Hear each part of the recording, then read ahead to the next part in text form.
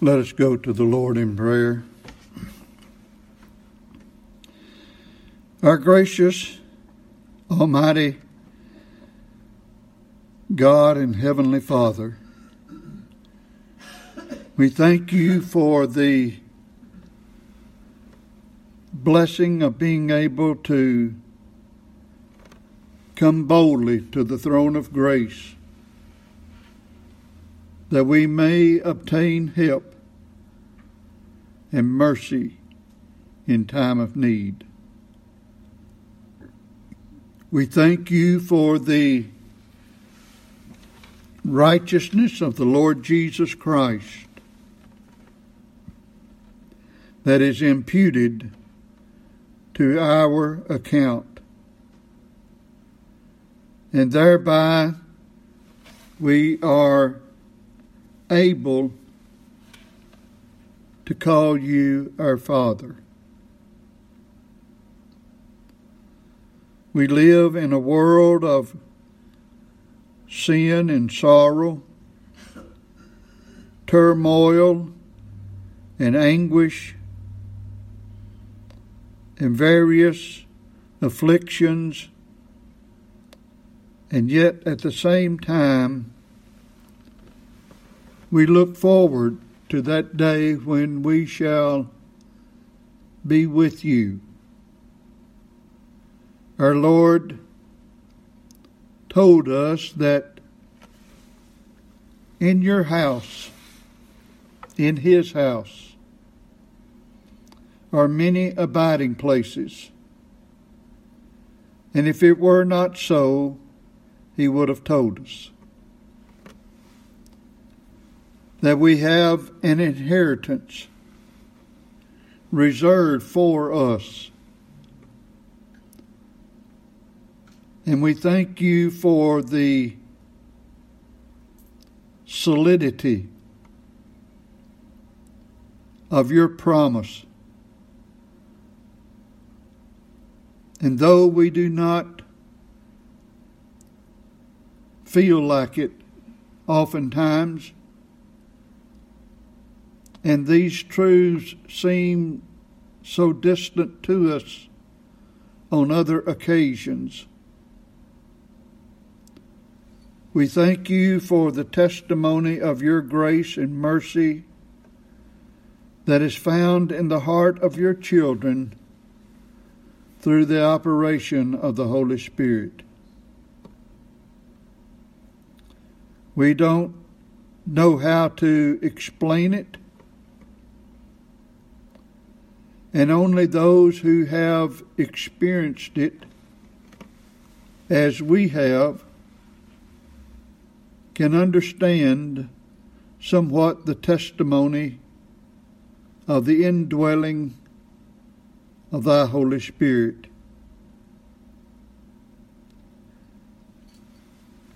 We do ask, our God, that you would be with your ministers who preach and teach the word of the Lord, and wherein we may be in error, that you would grant us repentance, open our understanding, and bless us to be able to preach and teach the unsearchable riches of Christ in all truth and honesty. We ask, our God, that you would give sanction to what is being spoken to those who hear, and that it might find lodging in their souls,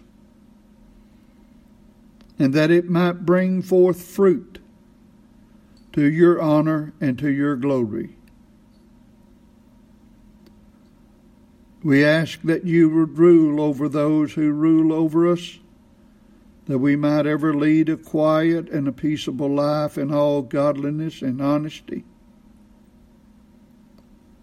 We pray that you would give us sound mind and healthy bodies, as we live out our lives upon this earth.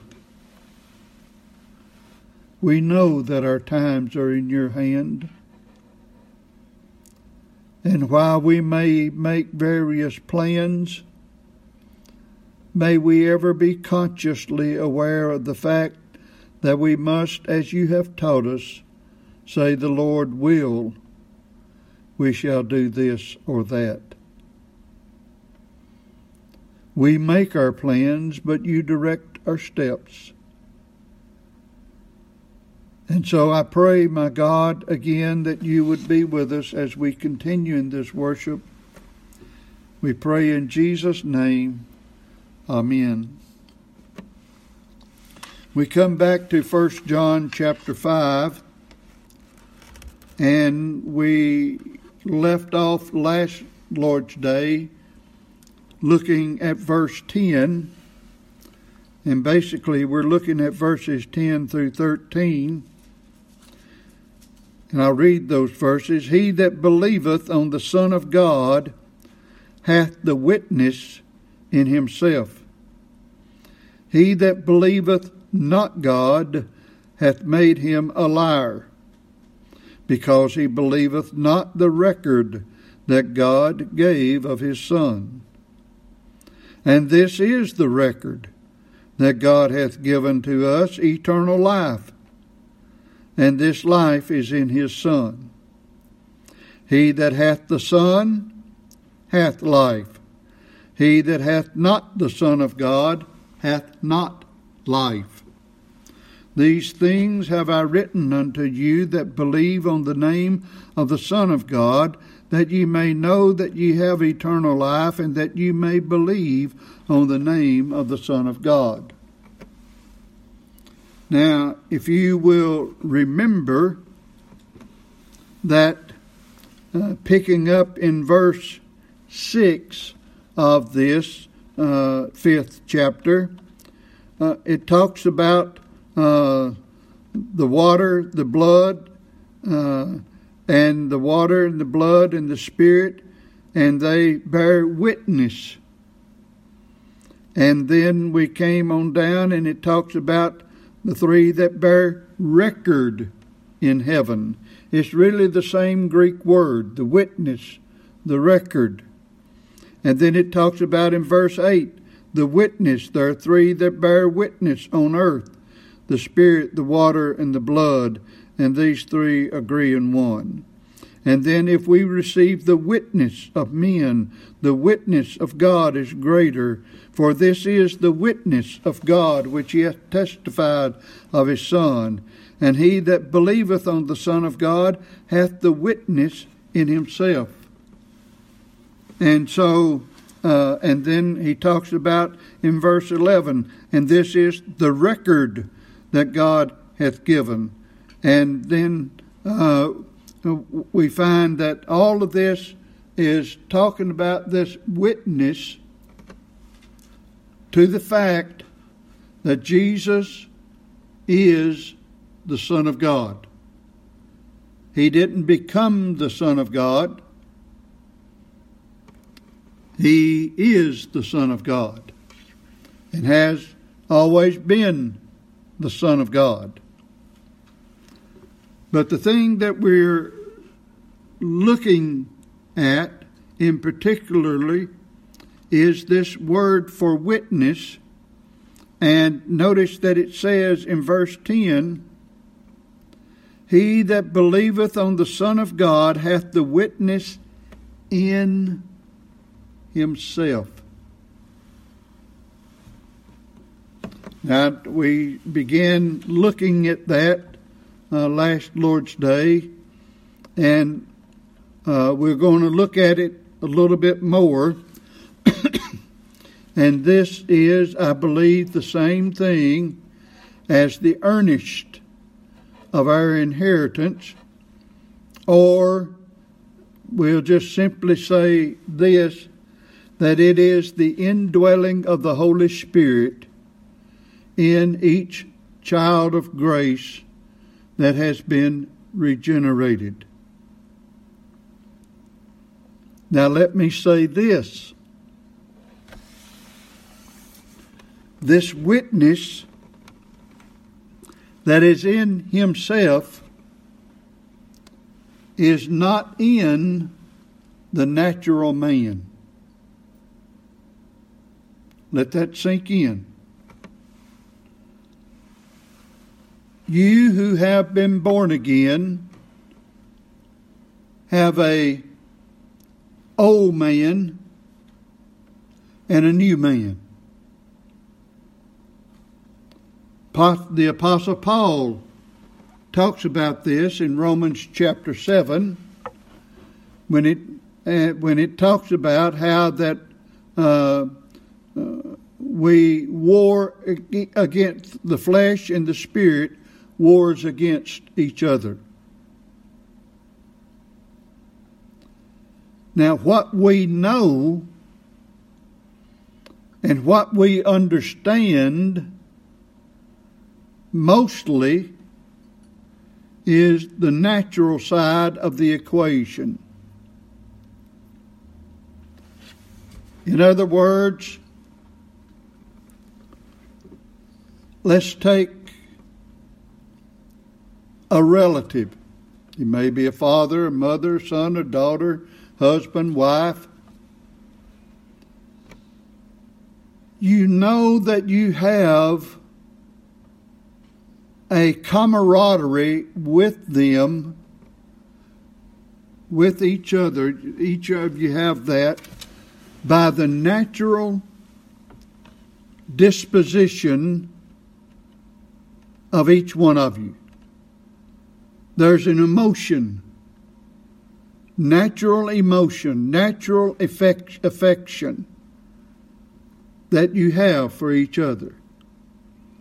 And if you have been away from each other for any length of time and come back together again, those emotions are somewhat stirred up, usually by a hug. If it happens to be a spouse, it's usually a hug and a kiss and things of that nature. But in other words, there is something tangible that you know from a natural standpoint.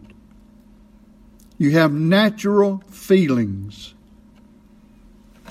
A child cannot begin to understand or comprehend the emotions that a parent has toward a child unless that child later on becomes a parent themselves.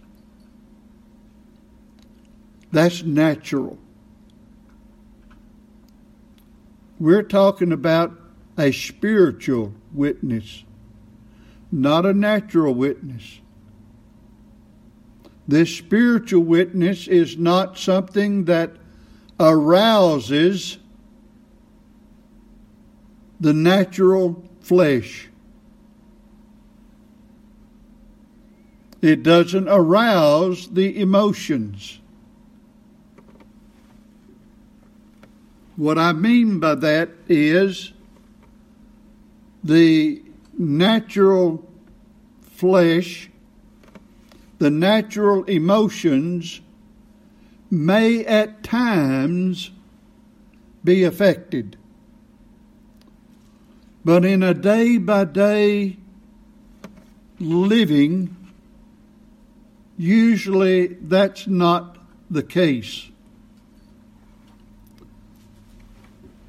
You say, well, how do you know that? Well, if that were not the case, then we would never be downcast. We would never doubt our salvation. We would never doubt, have our wars against the flesh. We'd always be on the mountaintop. And we're not that away. But this witness that John is talking about, he that believeth on the Son of God hath the witness in himself. This witness is always there. the Holy Spirit is always indwelling in the heart and soul of a child of grace. Now, let me say this, and I hope by saying it I do not confuse the matter more. There are two schools of thought about the spiritual man, and some is that one school of thought is that we're made up of body and spirit, or body and soul. And that school is that there's two parts to man, the body, and then the other part is soul or spirit. They maintain that soul and spirit are one and the same thing. That's called dichotomy. That doesn't mean anything to you probably, but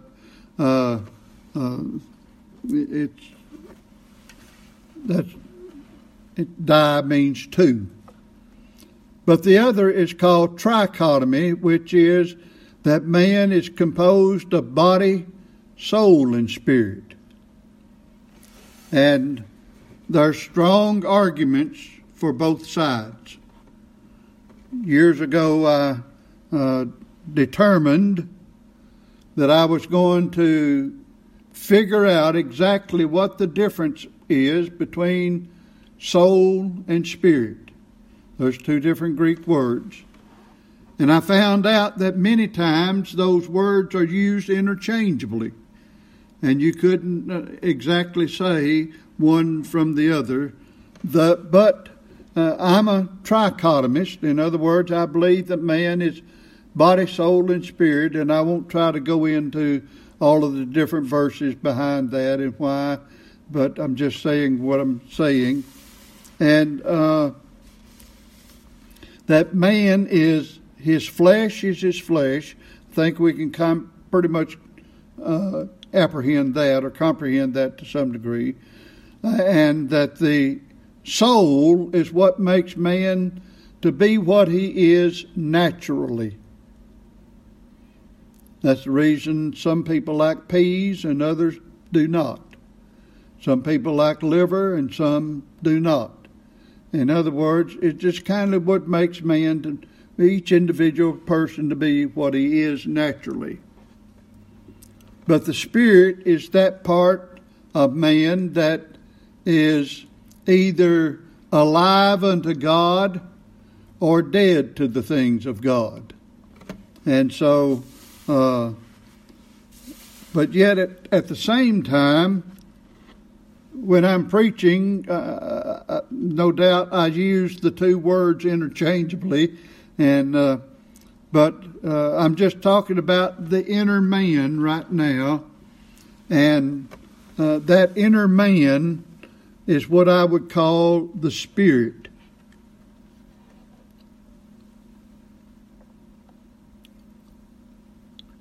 And I believe this is the same thing that God is talking about when it talks about the earnest of our inheritance. Turn with me to Ephesians chapter 3.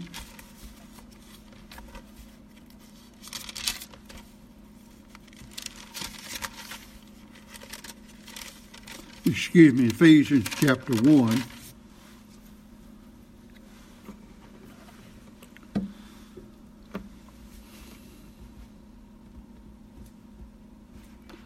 And for time's sake, I'll only read verses 13 and 14. In whom ye also trusted, after that ye heard the word of truth, the gospel of your salvation.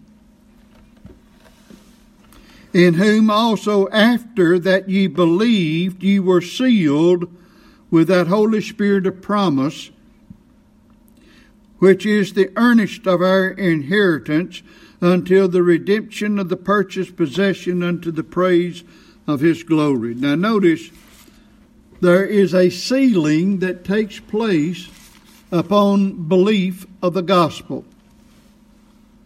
This is what 1 John 5:10 is saying. He that believeth on the Son of God hath the witness in himself. Now you know what earnest is, do you not? For example, well, let me go back and kindly give a definition of the word. The idea of the earnest was, in old times, that, in other words, in the time of this, the New Testament was written, if a man was going to buy a piece of property, the arrangement was made between the seller and the purchaser was allowed to grab, as it were, a handful of dirt and take it with him. That was his earnest. That was his earnest.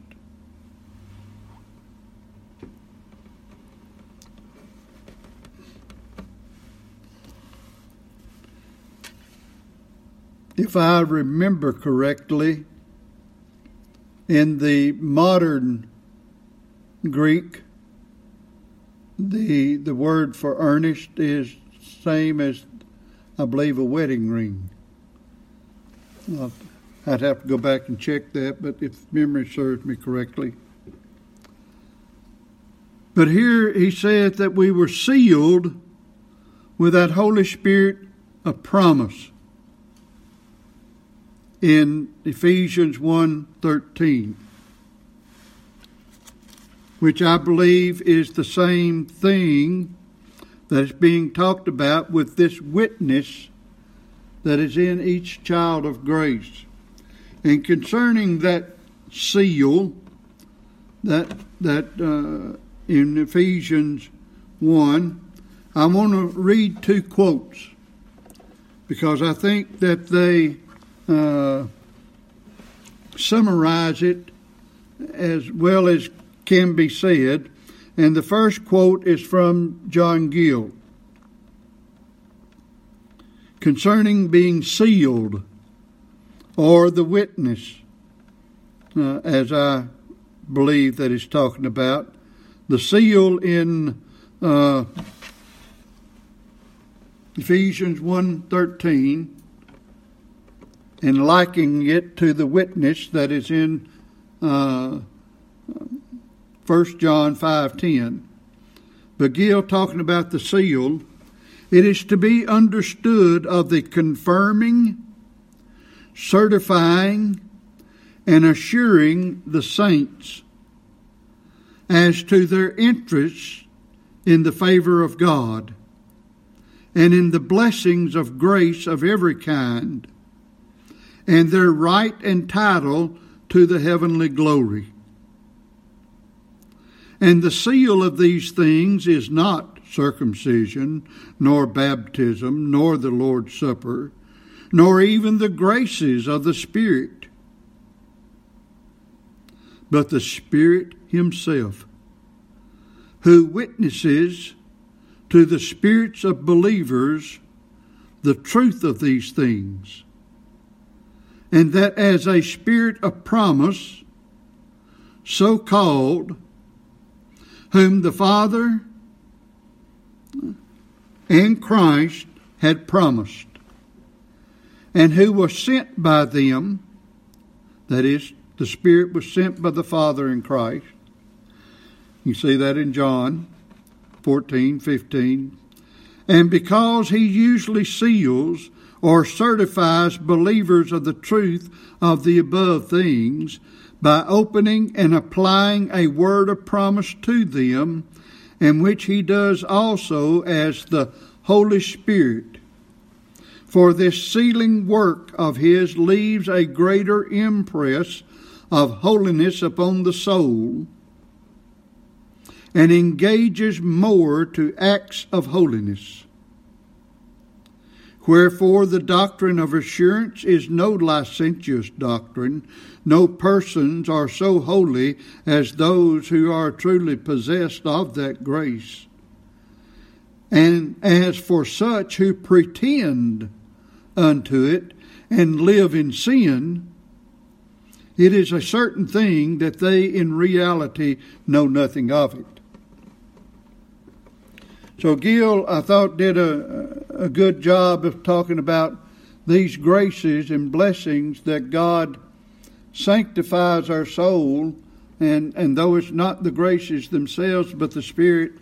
And you say, explain that to me. I don't know how to explain it anymore. I think it's something that every child of grace knows, and it's something experienced more than explained. In other words, why is it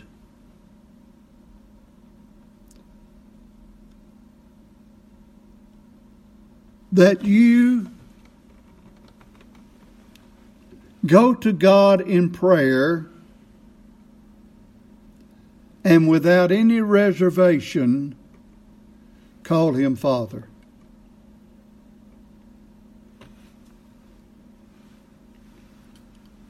Is it not because of something in you that causes you to believe that God is really your Father? That He loves you, and that He has loved you from everlasting, and that Christ is your Savior? If it were not for that, we would be a fool to call Him our Father.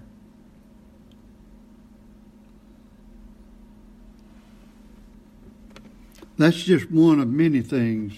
I've got another quote here by a minister that I met years ago, Elder Cecil Sanderford. He said, "This sealing with the Holy Spirit of promise is the giving of the assurance that one belongs to Christ. One who does not yet believe the word of truth, the gospel of his salvation, may indeed be in the covenant, one of the elect of God. But it has not yet been made known to him, and he does not and cannot have this assurance until he does believe. When by the grace of God it is revealed to him, he will believe the gospel, good news of his salvation. And his believing is the earnest or pledge of his inheritance. And it is the sealing with that Holy Spirit of promise. And the apostle says that this sealing is the earnest of the inheritance until the redemption of the purchased possession. That is, until all of God's saints are brought home to their eternal possession." So you can see, I can't say anything or do anything to give you that assurance of your salvation. But as you believe the gospel, you're being sealed with that Holy Spirit of promise that Christ is yours and you're Christ. It is God that's working in you to will and to do of His good pleasure. And it comes at belief. This is what 1 John 5:10 is saying. He that believeth on the Son of God hath the witness in himself. It's not the witness from what you do. It's not the witness from what somebody else does. It's not the witness of what someone says. It's that Holy Spirit of promise that's in you that witnesses and testifies to the truth of your salvation. You see, as I said before, it is something to be experienced more than explained. To be experienced more than explained. For example, what would you say to someone that asks you to explain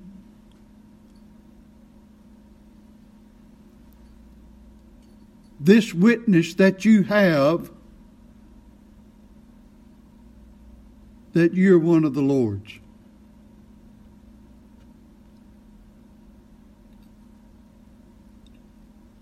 And as you begin to talk about it, if they hadn't already been regenerated by the Holy Spirit, whatever you say to them is as foreign and distant as if you were speaking Russian and all they knew was Chinese. It wouldn't mean a thing to them.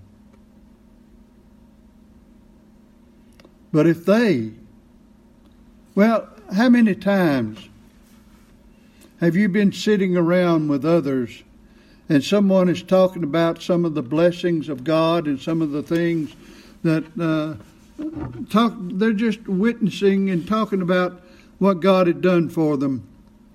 And you're sitting there and you're nodding your head yes, and you might even say amen out loud, and you get excited. Yeah, I know what you're talking about. I've been there too. That's the reason you can read Romans 7 and you understand what Paul is saying, whether you can exegete each one of those verses or not. Let me turn there for just a second.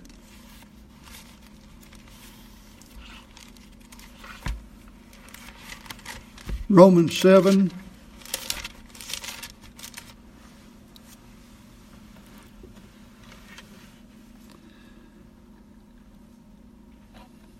Paul said,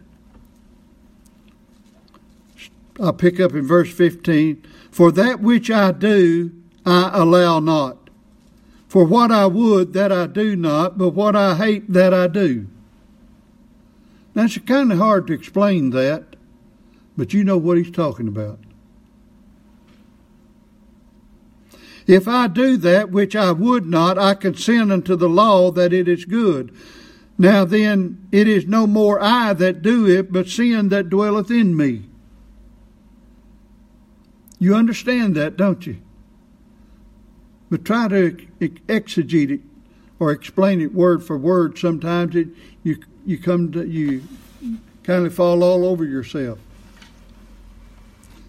Several years ago, I was when I was pastoring in Fraser, I had a habit of, I'm kind of a late night person anyway, but a lot of times I would be in my office at night. The congregation there had an office for the pastor, and I was able to store my books in there and have my library there.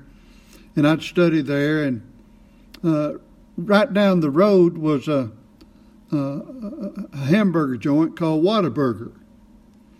And I was quite known to frequent it quite often. But anyway, one of the young men that was a cook there, I don't know exactly how we kind of got acquainted, or how he knew who I was, or anyway, somehow he knew that I was the pastor there. And when he would get off from work and from Whataburger at night, occasionally he'd stop by there, and we would talk about the things of the Lord. And one night, I don't know how we got onto it, but I brought up Romans 7. Talked about the warfare that was going on, that goes on in the heart of a child of God.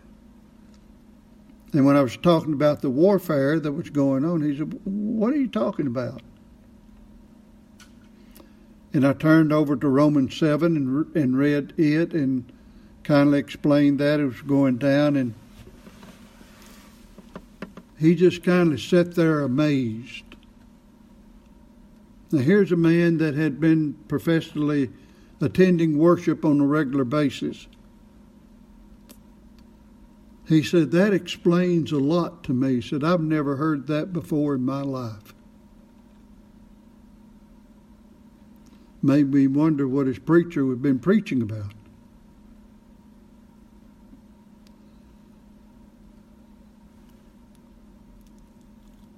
A lot of people out there may be struggling with these very things, and they've got the witness in themselves, but they don't know anything about it because no one has explained some of it to them. This young man believed he was one of the Lord's,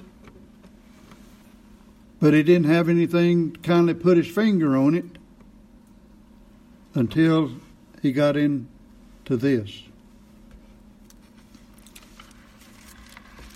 Until the gospel was explained to him and preached to him.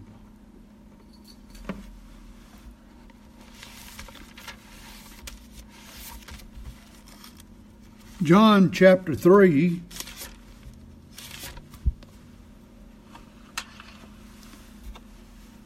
I believe, is associated with this.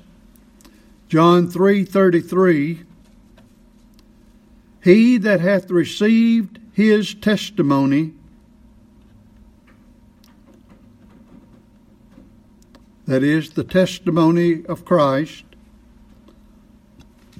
"hath set to his seal that God is true."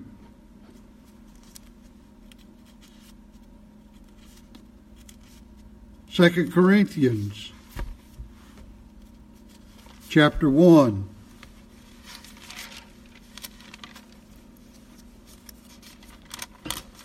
In verse 22.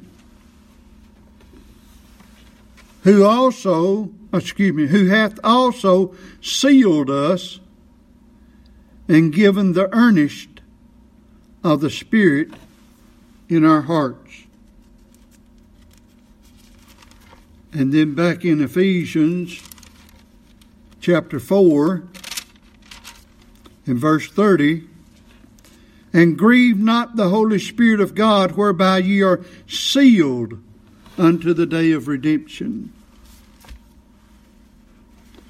Now, as I said, I believe that this sealing, or this witness, or that John is speaking about, that the child of God has upon belief, is that Holy Spirit that testifies to each child of grace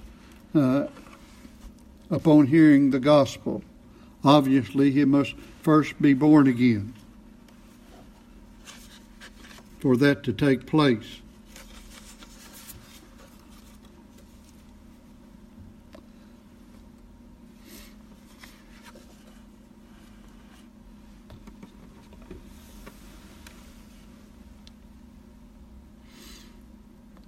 And then he says, back in 1 John 5:10, "He that believeth not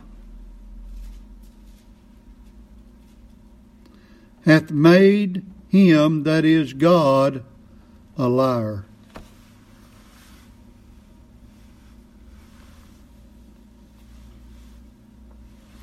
Now there are likely many people out there who are unbelievers and are not Christian and have not been born again, that would say, "Well, I never would call God a liar." But he who believes not the gospel So that's what's under consideration there.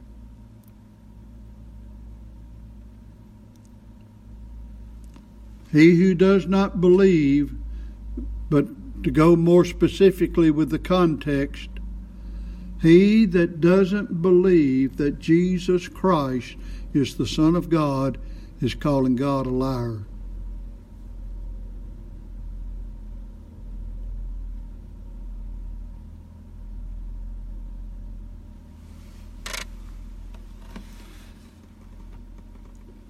And this word for lie, for a liar, is used more often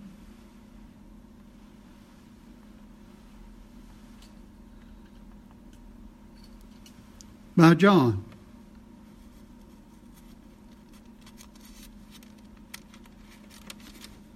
And look in 1 John chapter 1, in verse 6. This word liar here in verse 10 is the noun form, but in 1 John 1:6 is the verb form. But still, if we say we have fellowship with him and walk in darkness, we lie and do not the truth. If a person says that he has fellowship with God, if a person professes to be a believer and yet he's walking in sin, he's a liar. That's what the Word of God says. That's not me. Don't take it. Don't get mad at me. Get mad at God if you're going to get mad. And I would advise you not to get mad at God. And then in the 10th verse of 1 John 1,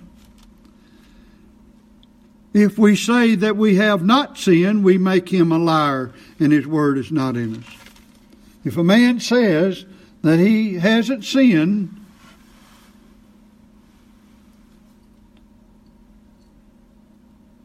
and what is this world doing through modern philosophy, but saying everything that anybody does is all right,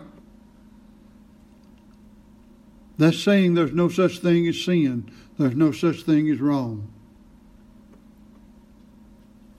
When those who say that everything's all right,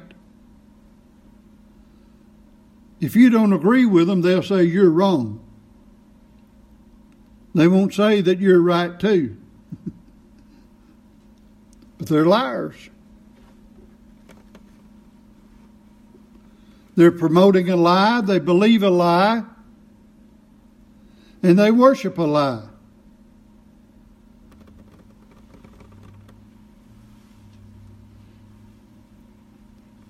And in 1 John chapter 2,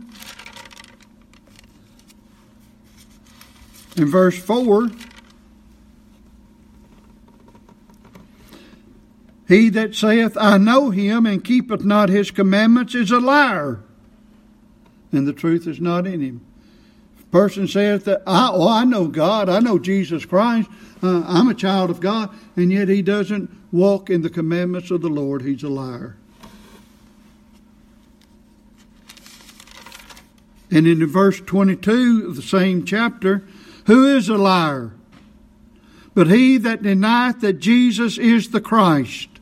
He is Antichrist that denies the Father and the Son. Anyone who denies Christ and Jesus as the Son of God and denies the Father and denies the Son, they're liars and they're Antichrist.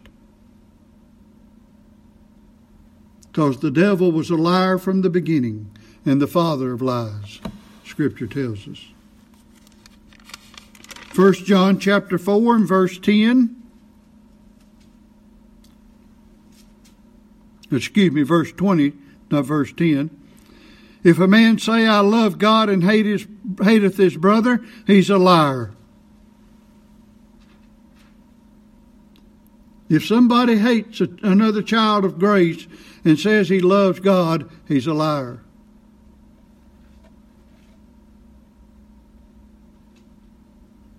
And what we mean the word hate there is in the ETH, present tense. That is somebody who has continual hatred. Somebody might hate somebody for a minute or two or something of that nature. It's not talking about that. It's someone who has continual hatred for another child of grace. He doesn't love God. If he says he loves God and hates his brother, he's a liar.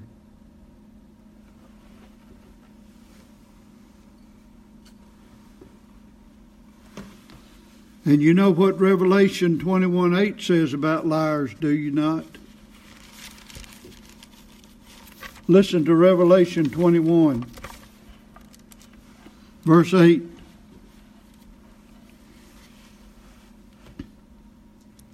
But the fearful and unbelieving,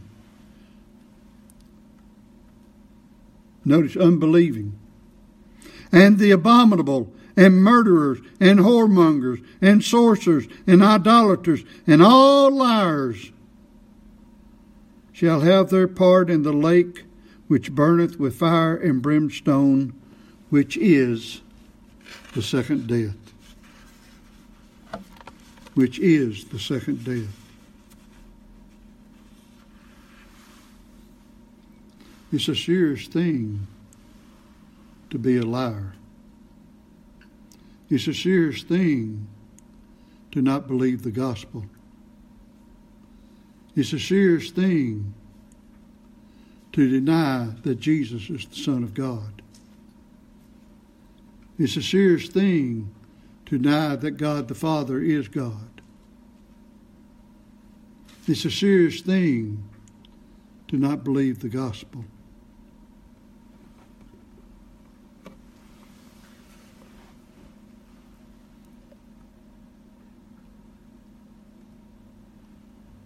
But thanks be unto God,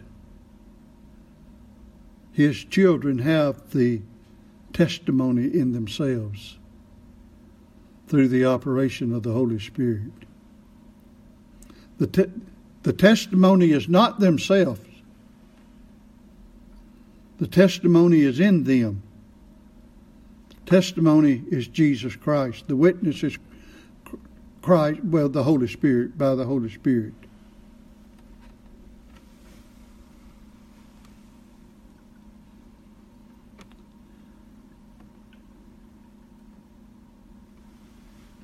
The record or the witness of God that's given of His Son is defined in verse 11. And this is the record or the witness, same word, that God has given to us eternal life, and this life is in His Son. That's the record. That's the witness.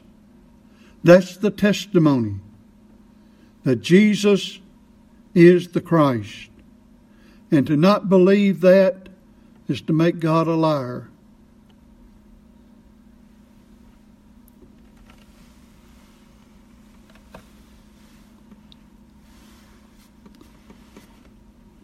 And there are other records, as we have already pointed out. From John 5, let me turn there. John 5, verses 30 through 47. Here's some records or witnesses of the miracles that Jesus performed.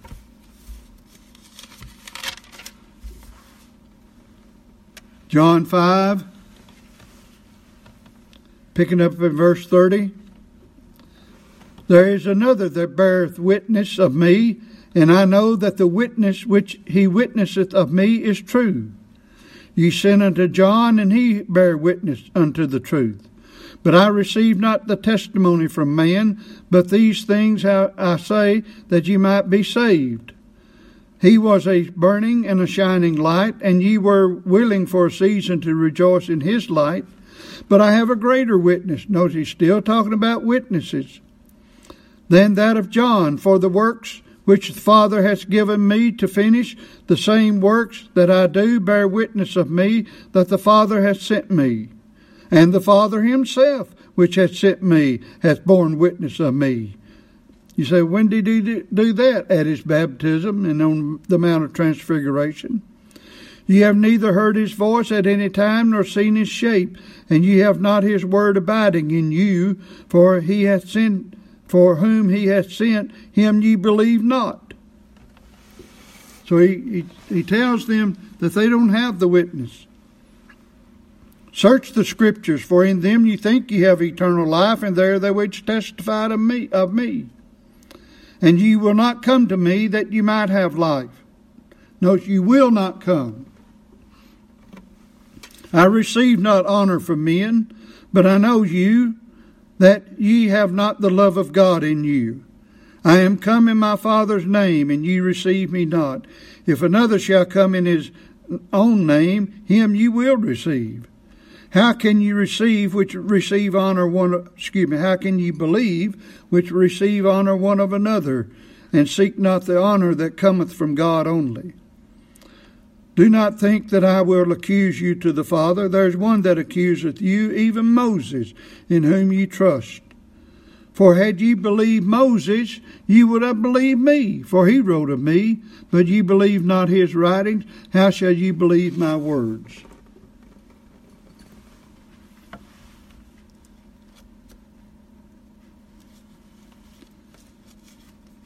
Yes, this is the record of God.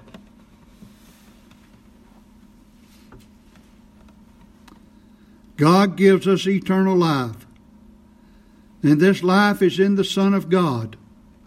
John 17:3, and this is life eternal, that they might know thee, the only true God, and Jesus Christ whom thou hast sent.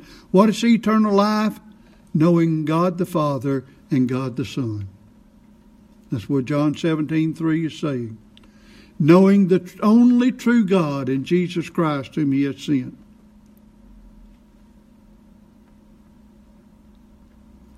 And if you believe him, then you have the Son and you have life. If you don't believe, and you do not have the Son, and you do not have life.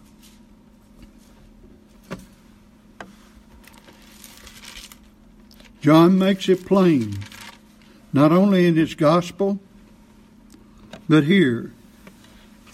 1 John 5, verses 11 and 12, and this is the record that God hath given to us eternal life, and this life is in his Son, and he that hath the Son, that is, believes on the Son, hath life, and he that hath not the Son, that is not believing, hath not life.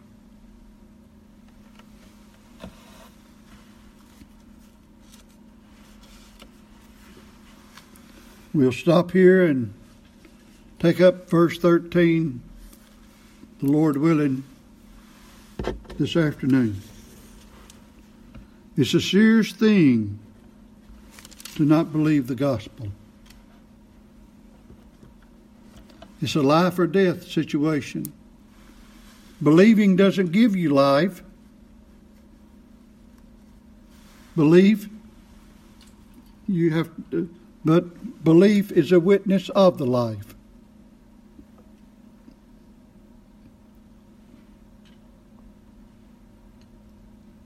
Well, much more could be said, but I